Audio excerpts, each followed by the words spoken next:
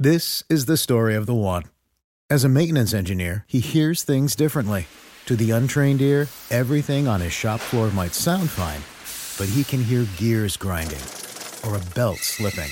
So he steps in to fix the problem at hand before it gets out of hand. And he knows Grainger's got the right product he needs to get the job done, which is music to his ears.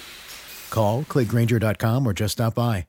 Grainger, for the ones who get it done. Are we not the bestest of friends already? Only in media.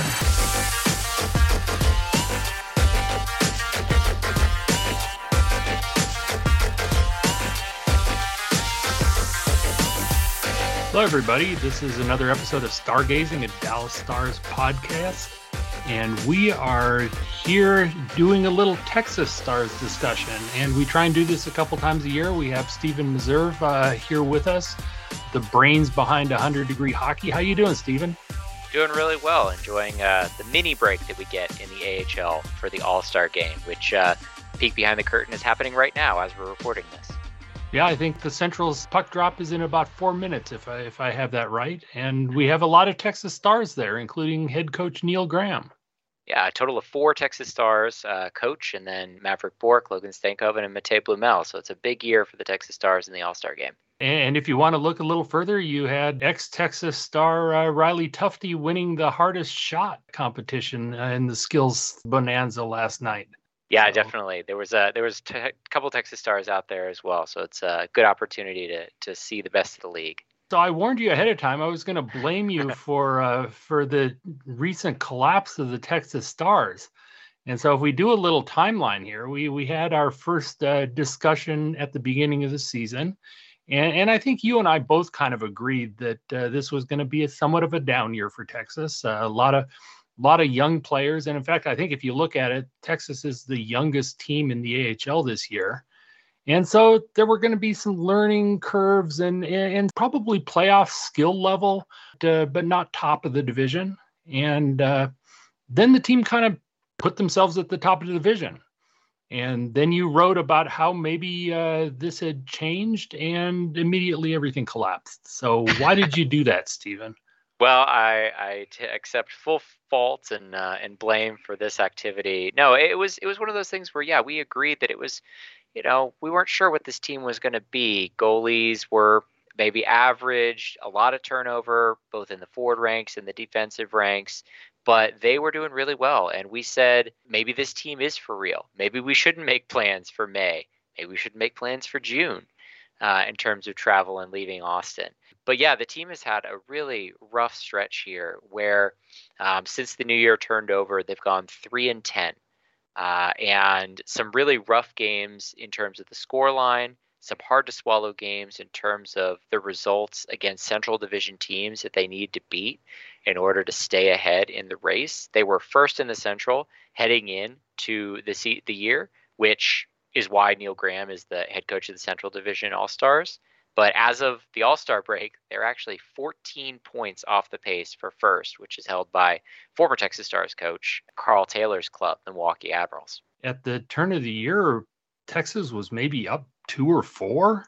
It was a decent number. So this is about a 16 or an 18 point turnaround in the matter of a month. And you just don't see that with with all the loser points potential out there.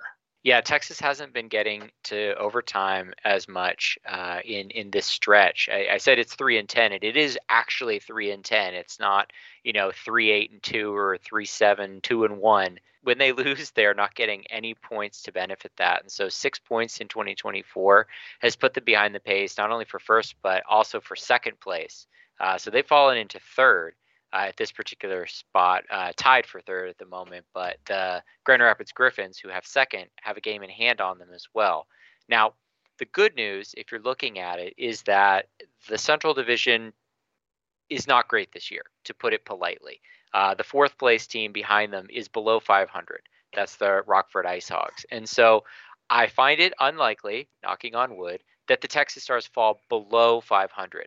However, that third place, is, they believe, better than where they should be based on the spot that they're in this year. But again, the Admirals may have just rocketed to the top with this little string of play in January. And if they play their cards right, which I know they know how to do with Carl Taylor as their coach and former star Greg Rollo as the assistant, they're probably going to hold on to that, barring some crazy turn of events. Yeah, and so I guess if you look at it, in our discussion at the beginning of the year, if you were going to say going into February, Texas is in a solid third place in the Central, you'd say that's kind of a win. Absolutely. I think completely ignorant of how we got here, you'd be pretty happy with this outcome if you were sitting here on October 12th and having this discussion. But obviously, the ups and downs have made it a pretty whipsaw type of season so far for Texas Stars fans. And I think, they probably aren't as bad as their 2024 record indicates, but they weren't as good as their 2023 record indicated either. They were getting a lot of help from scoring a ton of goals. They led the league in goals. They still do. They're tied with Toronto now, 3.66 per game, which is a ton of goals, but they allow a lot of goals. They get league average goaltending at best, and the defense has been hampered by injuries. We've got Gavin Bayreuther who went out. Jared Rosberg is still out. Leon Bixel, of course, went over back to Europe. And so you've got guys who, we're not supposed to be seeing as heavy of minutes as they are seeing. In the lineup every night, being asked to munch a lot of minutes. Gavin White, Artem Grushnikov, etc. And that is obviously taking its toll on their ability to keep the puck out of the net. Okay, well, let's get into the detail. Before we do that, why don't I say a few words from our sponsor? It's playoff time, and the usual suspects are headed to Vegas for the championship. And our partner, BetOnline, is your number one source for football odds, stats, trends, and lines. With everything from point spreads to hundreds of bets on everything from the coin toss to the color of the Gatorade. BetOnline is the number one source for your championship wagering. Head to BetOnline and join today and get into all the action. BetOnline, the game starts here. So anyway, let's kind of start with the defense, since that seems to be a bit problematic. And here, I think we recognized early on that this was a younger crew than we were used to. You don't have Will Butcher around, you don't have Ben Gleason around, you don't have Ryan Shea around. But then you bring in somebody like Gavin Bayreuther, who you think is really the guy who's going to be first call up, a lot of NHL experience, Texas roots. He played for the Stars in the past, and he goes down for his game. So first off, what are you hearing about his status? The good news is that Bayreuther is on the way back. He's supposed to be starting skating. He's been around the team. This is not one of those injuries. It looked pretty bad at the time, right? Ankle injury, and he did undergo surgery very quickly thereafter. He should be back soon, but soon is a matter of obviously his recovery. You don't want to put his long-term health at risk, and so it's just a matter of probably several more weeks before we have a chance to see Gavin Bayreuther in the lineup for Texas again. As a reminder, it was the third period of the first game that he went down, and so he has barely played 20 minutes of hockey for the Texas Stars this year. So that's a tough loss. And then Jared Rosberg is one who, in talking to folks around the team, his injury has taken significantly longer than expected to recover, and he's still on season opening IR in Dallas. So even though one of the few that's left from that.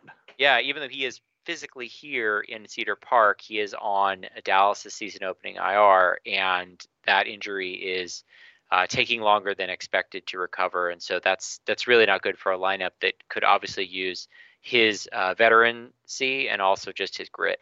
It's kind of a small group if you look at what you really have Petrovic and Grushnikov as the two size guys, and they're playing together.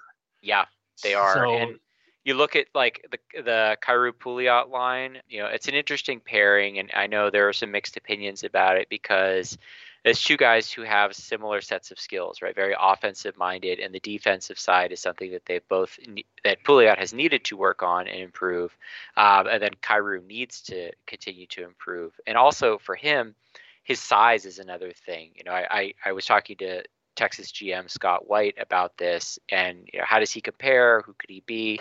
We talked about Thomas Harley and his offensive game and how the Texas Stars staff kind of broke down the defensive side of his game and rebuilt it to make him what he is for Dallas. And we talked about that comparison, but then Whitey was very quick to point out that Thomas Harley is 6'3" and has 40 pounds on Christian Kyrou.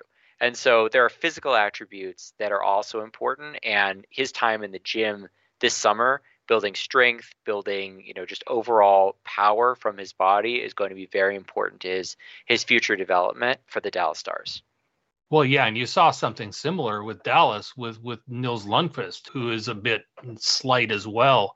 And he spent gym time this last summer. And so, yes, there was talk about improvement.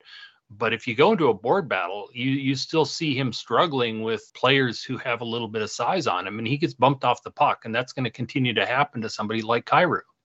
Yeah, absolutely, and that's you have to be careful about who you pair him with and how you use that. And he is getting like power play time here in Texas, and that's something that's obviously good for his development. But as we often say with defensemen, it just takes a little bit longer, and especially with this, when the size is a factor, that's something that you can't rush. And especially like you can't ask a guy to pick up 20 pounds in season because you're in the grueling part of just playing professional hockey. That's going to have to be something that happens in June, July, August, and he's going to have to come back stronger in September. You've spent time with the team, so you kind of understand why they set up pairings the way they do. What's the team doing here, pairing two puck movers in Kyrou and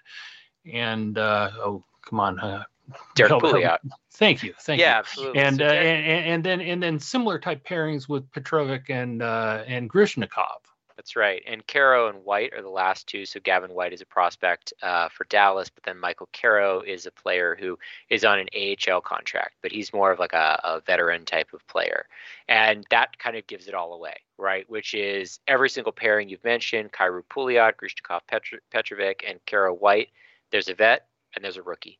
And that's kind of the way that it's laid out. I don't think that I would trust any one of those rookies with another rookie, given the rookies that we have here in Texas right now. If we were having a different conversation and we had Lian Bichsel among those that we could choose, maybe you feel more confident pairing rookies with rookies. But at this point, you probably just need to go veteran and rookie so that they can continue to learn from that older, more experienced player who has the tenure in the league, both AHL and in Petrovic's case, plenty of NHL experience as well. And that's kind of the logic of that. The other thing too is with Bayreuther, Rosberg, and Bichsel all gone from the lineup, that's half of a defensive core. And so they've also pulled up a guy from Idaho that they signed, Jake Murray, who probably would have been in Idaho for most, if not all of the year. And he's been here for a significant time. And so think about that from top to the bottom of the lineup. That's your spread. There's a lot of variability there. And that is obviously hurting the defensive consistency and play because Murray is also a young player. And, he's gotten into some games. I think he's probably finding himself as a seventh defender a lot more these days since the whole team has been struggling. Talk to me a little bit about Gavin White, who has, at least on the offensive end, flashed a little bit and has started to contribute, at least with assists so far in the last couple of weeks. Yeah, White's gotten a little bit more opportunity to be offensive now that he's playing more. And talking to Scott White, no relation, about Gavin White, and he said that he's playing more than they expected that he would play, and probably that's showing a little bit in terms of things wearing thin in certain spots, his experience and his ability to play defensively, board battles, all those sorts of things. But he's a really smooth skater. Like watching him move laterally on the blue line, you could see that he just has top tier skating ability and puck distribution ability. But it's, as with so many, that defensive ability, the ability to close down in the defensive zone. That's what he needs to work on. And they would obviously ideally have him in a situation where he would probably not be playing every night. You'd have him rotate scratches in that seventh role, and you could watch games, you could get a lot of practice in and be able to refine that part of his game. But injuries have put them in a weird spot with that. Yeah, and to tell you the truth, I think one of the things that's really been killing the team has just been defensive zone coverage on the backside of the net, which I'm sure making that read and knowing when somebody's in a dangerous position is something that you get with more experience. But the Stars have given up a lot of tap ins lately, or shots into wide open nets, and if you're giving up easy ones like that, you have to struggle to score on the other end. That's not a winning combination. No, and there's just been, I think, it's tough because the X's and O's are all over the place, but it's, you watch and you see, it feels like the team is just not like in sync. They're kind of discombobulated in the defensive zone. Guys are open that shouldn't be open on the other side. And like watching this past weekend against Bakersfield, or 2 weekends ago against Coachella Valley especially, it was just a clinic. It was a surgical away game for Coachella Valley, and Bakersfield this past weekend. Texas got lucky that they had a couple of goals, but they did not deserve to even have 3 goals in that game. They lost 5-3 ultimately. They're giving up shorthanded goals. They're giving up all sorts of things that they shouldn't, and it's really quite a turnaround from the beginning of the season. Yeah, and I mean, you take a look at it. I don't know if the numbers held up after this last weekend, but Texas was going into last weekend as the number 1 power play unit in the AHL. But with the big caveat that with the 33 or 35 goals that they'd scored, they'd also given up a league-leading 8 shorties. So it's coming at some cost. Especially after last year, they were one of the lowest, if not the lowest, number of shorthanded goals against for the whole AHL. So it's definitely coming at a cost, and it's not only obviously a cost on the scoreboard, but just the absolute momentum killer that a shorthanded goal against gives you. You can just see it, the way that the team attacks that after those shorthanded goals go in. It's a rough spot for them to be in. It's been happening a ton in this 3-10 stretch that they've been through, and I think just it's one of those things where fans were chirping at me on Twitter the other day that they should just decline the power plays at this point, because it's one of those bad feelings. But they shouldn't, because they are, as you mentioned, first power play in the league, but tons of shorthanded chances against and tons of goals against. Yeah, I mean, certainly. What was it? Friday night they gave. Well, first of all, Friday night I think they gave up 4 breakaways shorthanded on Matt Murray, so he had to feel a little under it. But they did, after they did give up the shorty, they came back and scored 20 seconds later. So it's just high event. But high event needs to be slanted one direction pretty significantly on the power play, and it's not. It is, yeah, it's not. And it tough night for Matt Murray, by the way. It was his 26th birthday. 26th birthday, by the way. And they did that to him. So, you got to give a guy some help on his birthday. So hopefully you got some cake or something after. Have a little money on the board for that, right? I hope so. Yeah. For sure. Yeah, it's been tough, and you mentioned goaltending. That's been, I think, a really tough spot. Talking to folks around the team, just that they've expected more from the goaltending this year. I thought with two guys who were here last year, and guys who are battling to be the organizational number 3, it's been pretty average, to be honest. They've not stolen a ton of games, and they've gotten bailed out by the high octane offense that they've had from the forward group. And so that's been what's been saving them. And in this recent stretch, they just haven't gotten what they've needed. Yeah, I think I think JP on the broadcast said that Matt Murray hasn't won a game since he came back to the AHL. So his last win was the shutout in the NHL.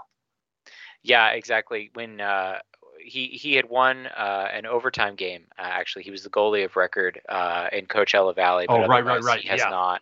So that was started. He hasn't started a win. Yeah, he came in. He happened to be the goalie of record because they did tie the game while he was on the ice, so it was his. But he hasn't started a win since he was in Dallas, and that just shows you his record has slowly ticked from being 9-5 to 9-6 to 9-7, and now he's 9-9. He's just even on the season with an OT loss, if you want to count that in the negative column as well. Goals against is above 3, which is not great. It's not what they need. Texas is a team that's always prided themselves on being, when they've done well, it's been relatively low event hockey, and they have not had that opportunity this year. It's been a lot of run and gun type of feel. Yeah, it has. And even when they have gotten decent goaltending, so the last game against Bakersfield, they lose 2-1 to Jack Campbell, and Remy Poirier has a solid game, makes some key saves, but he did have some rough chances, and you still have to get the win. And if the other guy's going to throw up a game where he's only given up 1 goal, you have to match him. Yeah, and that was a really rough one too, obviously, because they corrected a lot of the mistakes they made on Friday night. They would probably admit it was one of their worst, if not their worst game of the season, where they lost 5-3 that night. And they put in a lot of video work and a lot of conversations about getting back to fundamentals. They did everything that they wanted to do, and they just got goalied. And to twist the knife, they got goalied by a guy who used to be a Texas Star and is, kind of a cult player around here. And so that just kind of twisted the knife. And talking to Neil Graham after the game, just like, hey, what do you think about just running up against a hot goalie? And his quote was, I coach Jack. I love Jack. I wish him all the success in the world, just not tonight. Yeah, you should have saved it for the next game. Right, save it for the next game, right? Save it for the next game because they're not playing Bakersfield again for the rest of the season. So find somewhere else to pull off a 1 goal against on 36 saves, other than that night in Cedar Park. So it was a rough way to go, but definitely a good opportunity, hopefully, for them to see that, when they put their best foot forward, 2 goals against is enough to win them a game with the way that they score most nights. So that hopefully is a step in a positive direction in terms of their ability to execute on the game plan. Yeah. And here, I guess we started out with the negative side first here. And so I do want to move on to the forward group, but maybe before then, why don't you give me some thoughts? Who on the defensive side here has been a pleasant surprise? A pleasant surprise on the defensive side. Honestly, I know that we just talked about him, some of the things that he needs to do better, and everybody has things they need to do better. But I've really been impressed with Gavin White because I don't know a ton about him, honestly. As he came in, I knew what I had seen in scouting reports, but I've been really impressed, like I said, with his offensive ability to work the blue line. The fact that he's been pressed more into service and that has led to greater scoring output from him has been good. He hasn't shrunk away from the opportunity. So that's been a really positive thing for him. And I think he's young enough. He's got enough runway in front of him that he's still got an opportunity to really grow and build his game toward the NHL. Yeah. And that would have been my number one choice as well. I may just throw a shout out there. I didn't really know what to expect from Artem Grushnikov, having only watched the one game really from last year, and that was not a good game.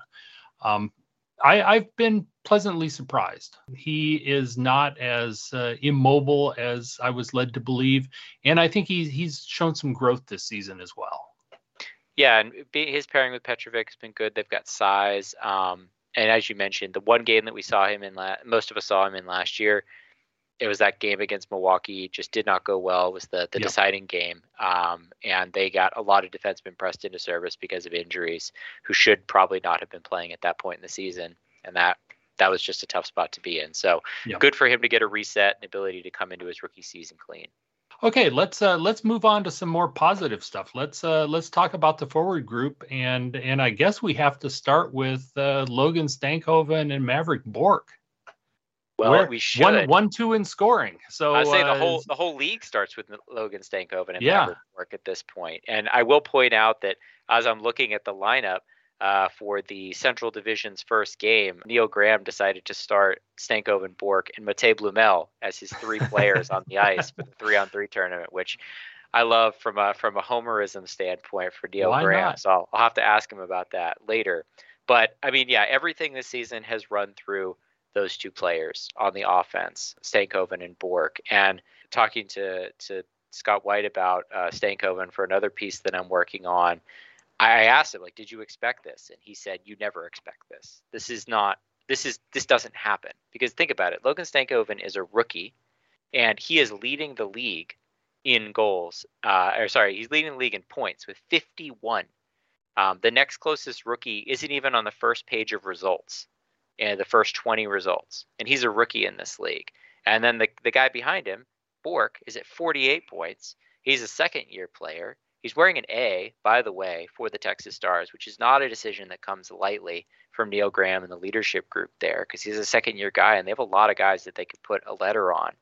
So it speaks a lot to the way he carries himself on and off the ice. And there's good news there. Like, they're obviously scoring in bunches. They have great chemistry. They're expecting that chemistry will carry through to the NHL when they both go up at the same time, hopefully, for those guys.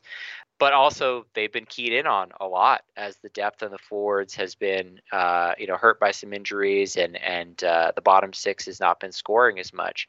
And so it really speaks to their skill that they've been keyed in on so much by opposing groups, but they still continue to score at such a prodigious pace.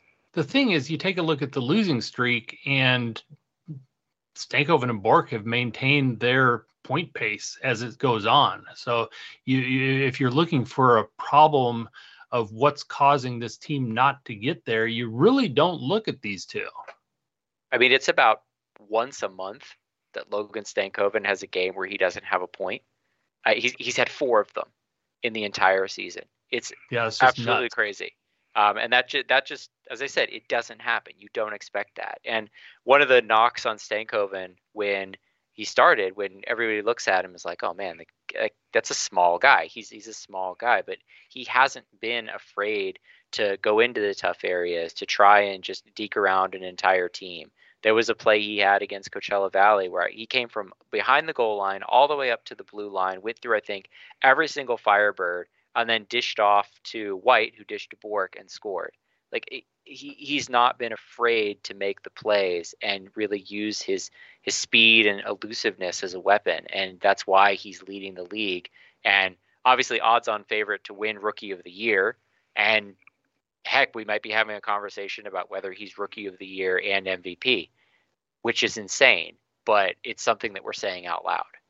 Yeah, you have to, because I mean, 51 points, that's already shattered the rookie record for Texas, if I remember correct, and it's still going. Yeah, it's still going, and you look at the point totals in the NHL regularly now. At least you get guys who are above 100 points. I can barely recall the last time you got someone above 100 points in the AHL. It's extremely rare that happens, but that's the kind of pace that Stankoven is on, to be in that 90s. The highest that anybody's ever gotten on the Texas Stars is in the 80s. I think high 80s was Travis Morin the year they won the Cup. So he's on pace to shatter the Texas Stars record. He's going to go toward the top of the recent, past decade or so if he continues this pace of AHL scorers. And like I said, odds-on favorite for rookie and MVP. The funny thing is his best competition is Maverick Bork, who's right behind him on the same team, on the same line. So this is a pretty incredible pairing, and there's no doubt that whenever the two of them come up, they will be tried together on a line for the Dallas Stars. Yeah, I've looked at this a little bit. I'm kind of hoping that they don't, just because I think there are some things that Bork brings to the table that could be useful to some of the Dallas Stars veterans. I would love to see Bork between Jamie Benn and Joe Pavelski, for instance. That would be a lot of fun. Yes, it would be. And I actually would love to see Logan Stankoven in Mason Marchment's spot with Duchesne and Sagan. So again, this may not happen, because obviously, unless something changes with injury or something like that, you may not see these guys up in Dallas this season. But if you do, they bring some dynamics first at a much more affordable cap level, but also in a way where I think they could hit the ground running and be contributors immediately.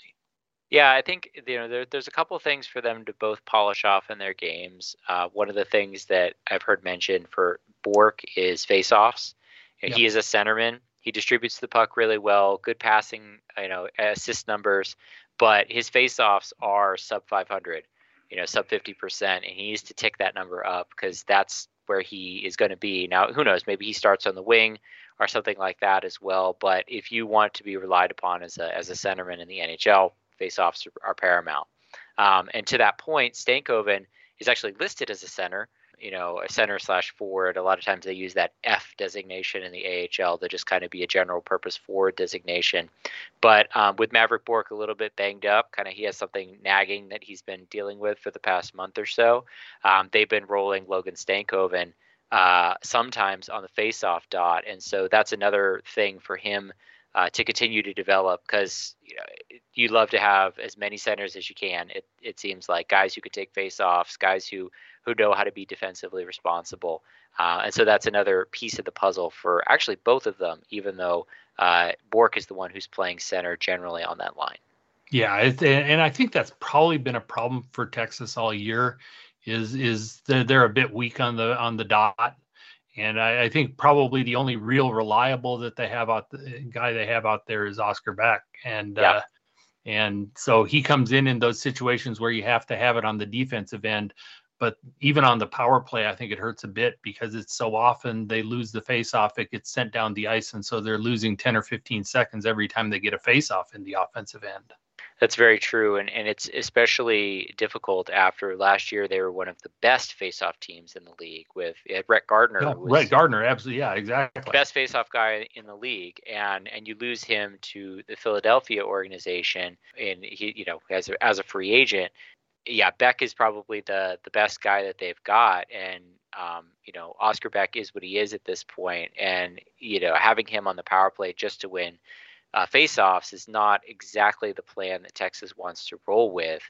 And so they face that challenge of, like you said, losing 15 seconds every time because they're going to just dump it and they have to reestablish. And this is actually a team that I've noticed when they're not clicking on the power play, they have a ton of trouble with zone entries. And that's actually where they've been getting bitten sometimes too with their shorthanded chances. Yeah, turnovers that turn into shorthanded chances, and they go the other way. They try and do something fancy. They do the drop back, and nothing wrong with the drop back, but they just get stopped up at the blue line. And it's almost like the second unit is better at zone entries than the first. And I mean, some of that is just, Tony Strangis is kind of a wizard at getting into the zone. So that helps out a bit, but there's no real go-to guy on that top unit who can just get across the line and get established. Yeah, it is really difficult. Like Logan Stankoven will try to break in sometimes with speed, but it seems like the second he does, he'll be draped by all three guys who are up on press coverage. Like it's very difficult for that first line to get established for sure. And I think that they've succeeded in spite of it, but their plus minus on the power play, if that were such a thing, has been not great over the past couple games here because of that shorthanded challenge that we mentioned before. Yeah. So let's talk second unit a little bit here. We have an all-star we haven't really mentioned yet, Matty Blumel. And he's kind of jumped around a little bit with partners, but he spent a lot of time with the Swedes, Freddie Karlstrom and Oscar Beck.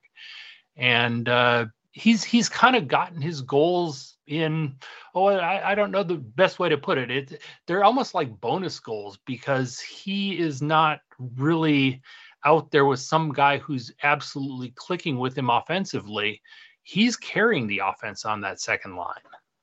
Yeah, he really is. He started on the season on that first line with Stankoven and Bourque, and then they switched him around for Curtis McKenzie on that top line. And he's been on what would casually been calling the umlaut line because for whatever reason, Texas decided this year to start adding diacritics and accent marks to player nameplates, and all three players on that line, Blumel, Beck, and Karlstrom, have umlauts on letters in their names. So it's a nice little bit of symmetry there. Karlstrom had a hat trick in Manitoba, and since then has just been completely snake bitten. And he'll admit it as much as anybody that he's just gripping the stick and not doing what he needs to do there. Beck has always been more of a defensive forward, and so Blumel has really been, like as you said, carrying the offense on that line. And it's been interesting to watch the way that group is played. It does, as we mentioned though, because they're not as offensively dynamic, it means that I'm not saying that opposing teams can ignore them, but it means that they can put their best players out against Bork and Stankoven and McKenzie, which again puts more pressure on them and makes it harder for them to do what they do. So it's one of those gaps where, do you argue Texas has a first line, 2 third lines, and a fourth line? Maybe. Maybe it's one of those situations, but I feel like that's Matej Blumel slander at the same time. So it's a really tough spot to be in because you don't want all of your top scorers on one line. You got to try and distribute it.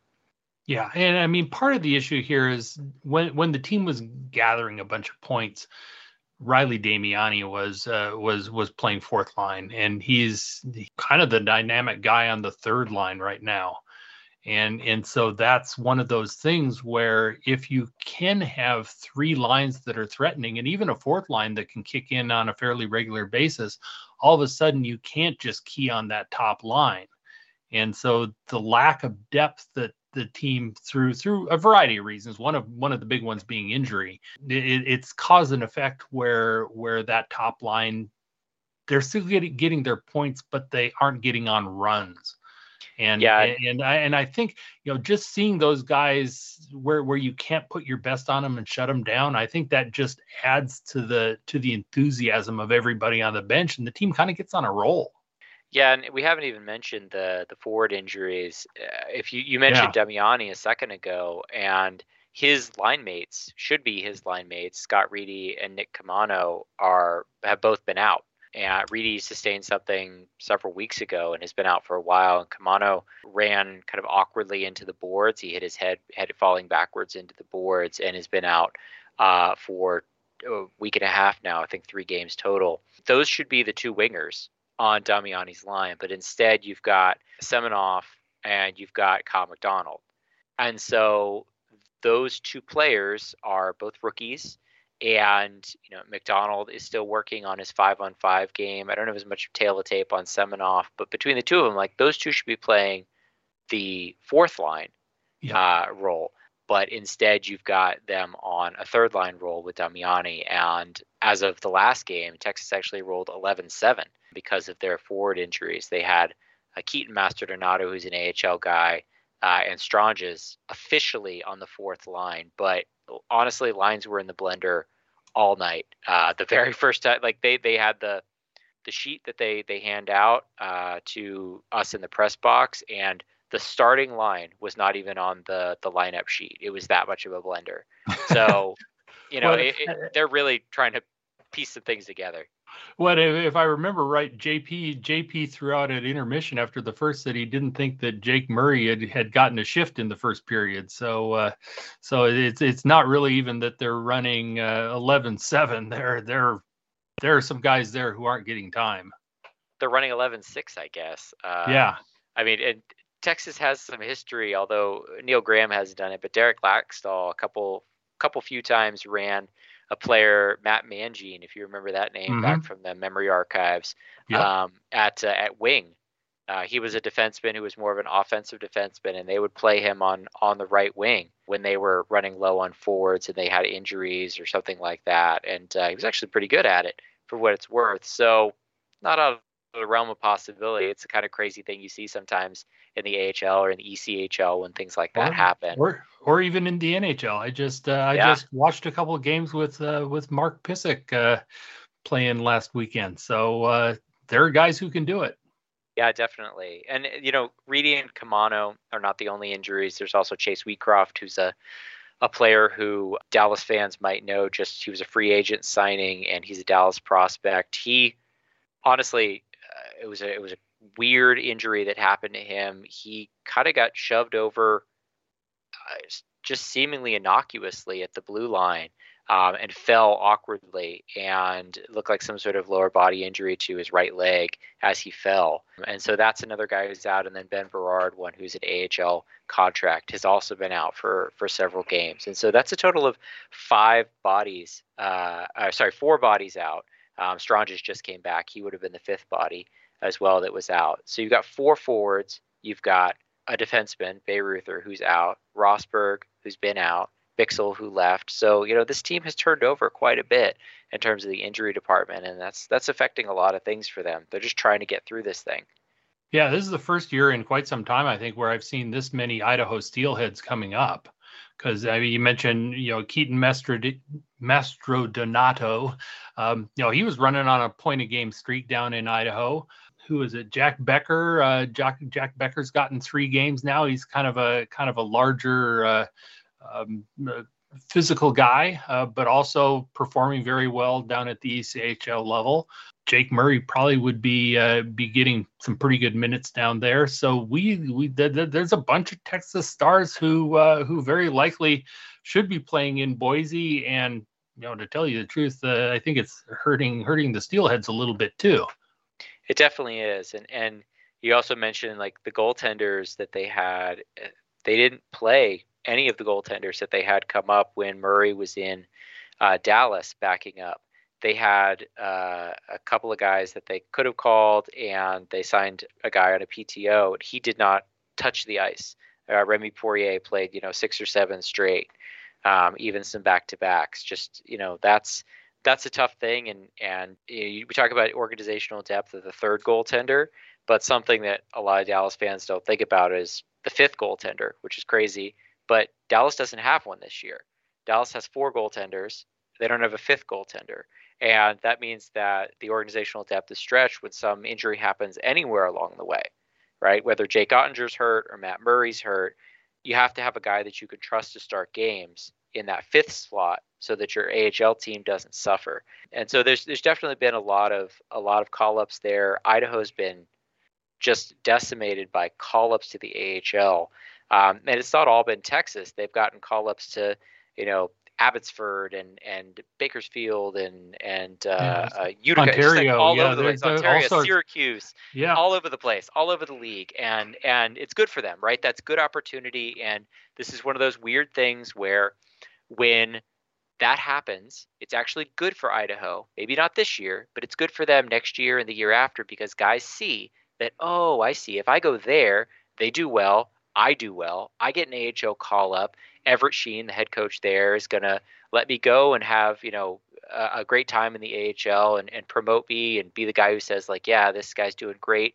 You should definitely take him. So it's good for their overall culture and the building of like continuous building of them having a good reputation among players within free agency. Because if you remember, all ECHL contracts are 1-year contracts. There's no such thing as a multi-year contract in the ECHL. So you got to win them over every single year.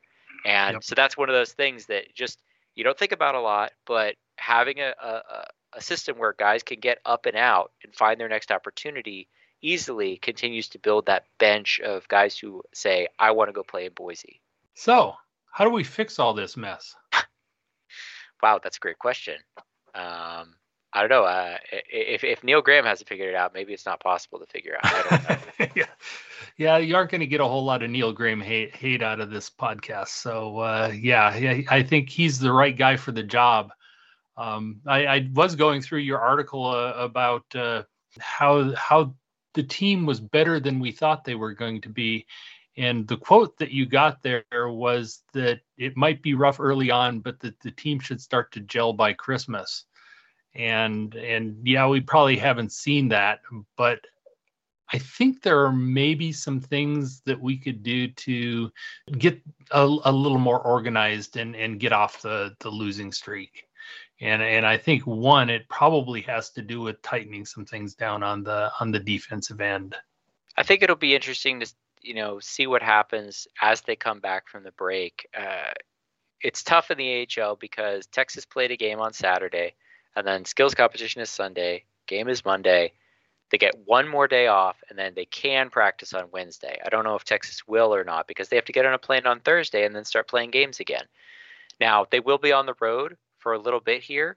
They'll have the opportunity potentially. Maybe they get a nice, really good, solid systems-based practice in on that Monday after they play some weekend games. They'll be in Rockford or Milwaukee, depending on how the travel works out.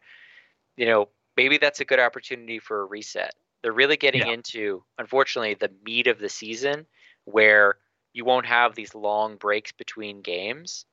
Texas has a lot of those long breaks between games during the fall because they try to bunch games in the spring after college football and NFL football are over so that you get as many of those games where you're going to get high attendance as possible.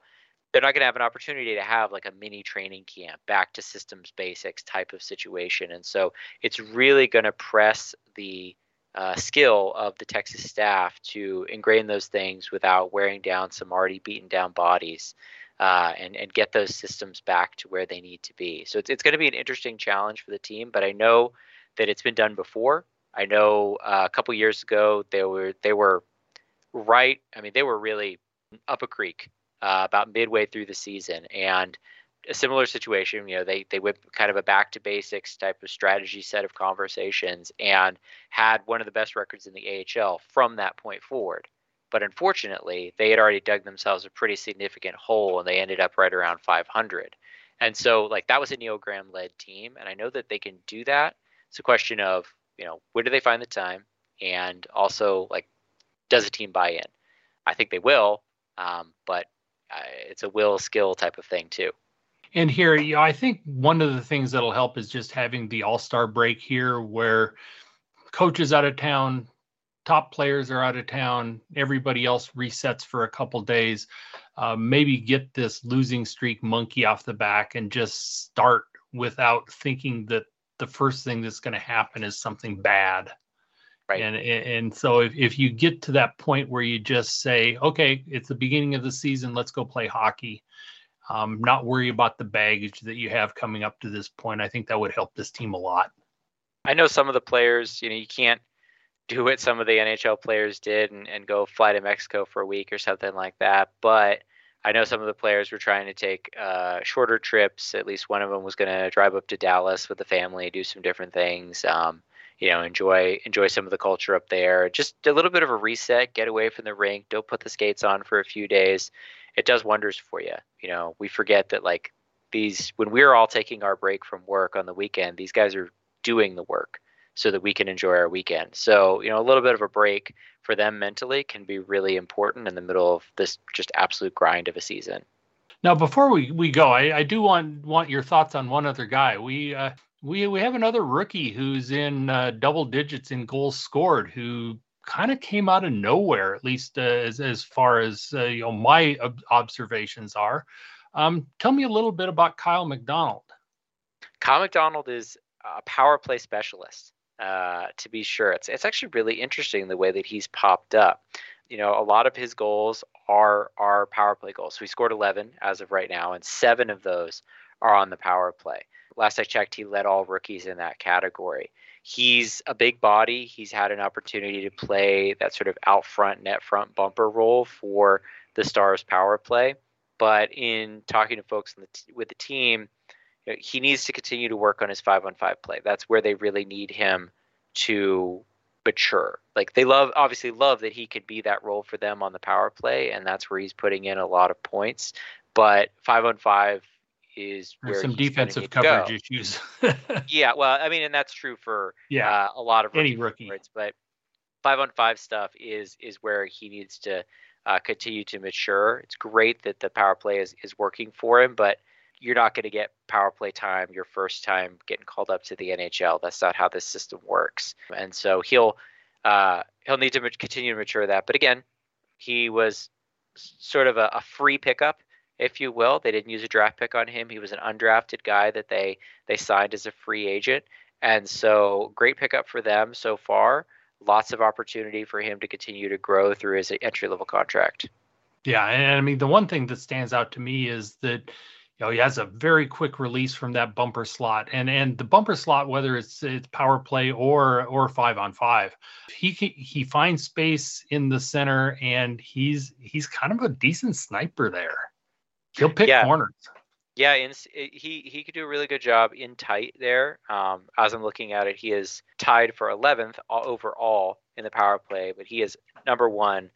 Tied for number 1 in rookie power play goals. And so it's been his specialty. They're not sad about it, to be sure, but he needs to continue to grow with all the things that happen when there's also 5 players on the other side of the ice. And that will give him more opportunities to move up the lineup. Okay, well let's wrap up a little bit. Predictions coming up for the rest of the year. What unusual things are you going to predict happen? Who's going to surprise us in helping this team to keep a playoff spot? That's an interesting question, to be sure. I will say that I think that in order to get what they need, they're going to need their defense to tighten up more. We know that. That's obvious. I think that they are going to. I think that they're going to have to get like a player like Riley Damiani or Antonio Stranges to play more of an offensive role. I could see, we talk about. I feel like we've been talking about Stranges for years on these podcasts because he's just such a dynamic player that people like to watch. I think if he can pay off his promise in the back half of the year, he's a player who could drive a line. Add him with Damiani, Stranges, and someone like Kamano or Wheatcroft has been coming on nicely. I've loved this trio since I saw him in Traverse City 2 years ago. It could be a lot of fun, right? Stranges, Damiani, and Oscar Back. Oh, that'd be an interesting combo, right? They'd have to break up Beck and Karlstrom to do it, but you got a little bit of everything on that line, right? Yeah. It's a really interesting call. I think honestly that they just need some to key the rest of the offense. That's going to be a big piece of it. I'm hoping that Matt Murray and Remy Poirier are resting their mental faculties during this time and really like focusing in for the back half of the season because it doesn't get any easier from here on out. The games are closer together. There's more of them, it feels like, and teams have figured everything out about this team. In terms of predictions of where this team falls, I don't think they drop below 500. Like I said, I don't think that they drop below third. But I think they're a better team than the Grand Rapids Griffins, who are in second. So I do think that they snipe home ice advantage for the first round of the playoffs, and they'll probably end up playing Grand Rapids. But from there, looks like Milwaukee is a buzzsaw, and they might win the division yet again. Yeah, and you have Nashville that's sitting out there and not likely to break that group up. Exactly, and that is honestly an interesting thing that happened last year. If you recall, that Milwaukee lost a lot of players down the stretch to Nashville, and they almost got into the playoffs in the NHL, and then they dumped all those players back to the AHL, and they just mopped up. They certainly mopped up the Texas Stars, who lost guys to the Dallas Stars, and that's one of those dynamics, right? Is Detroit in or out? And that helps Grand Rapids or doesn't help Grand Rapids. Dallas obviously looks to be in the playoffs, which means they're not going to get any assistance, although there's nobody up in Dallas really right now that would even come down.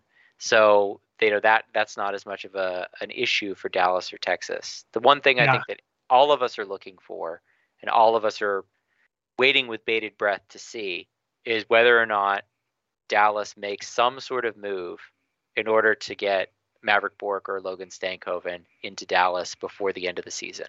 Whether that's a trade or a waiver or something like that. What do they do?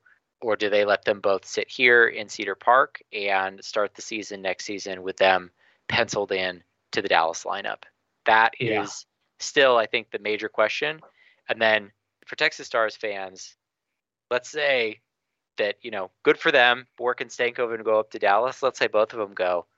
The bottom kind of falls out of the Texas offense. And that's a really rough position for this team to be in. So you're rooting for the players individually. But if you're a Texas Stars fan, you're also rooting for them to make it next season. Yeah, exactly. And at that point, you better have your fingers crossed that Bayreuther's rehab plan is a little ahead of schedule. And then, well, it's always next man up. So somebody else needs to step up and fill in the gap. So that's a big gap to fill. But there are a handful of guys who at least have some potential.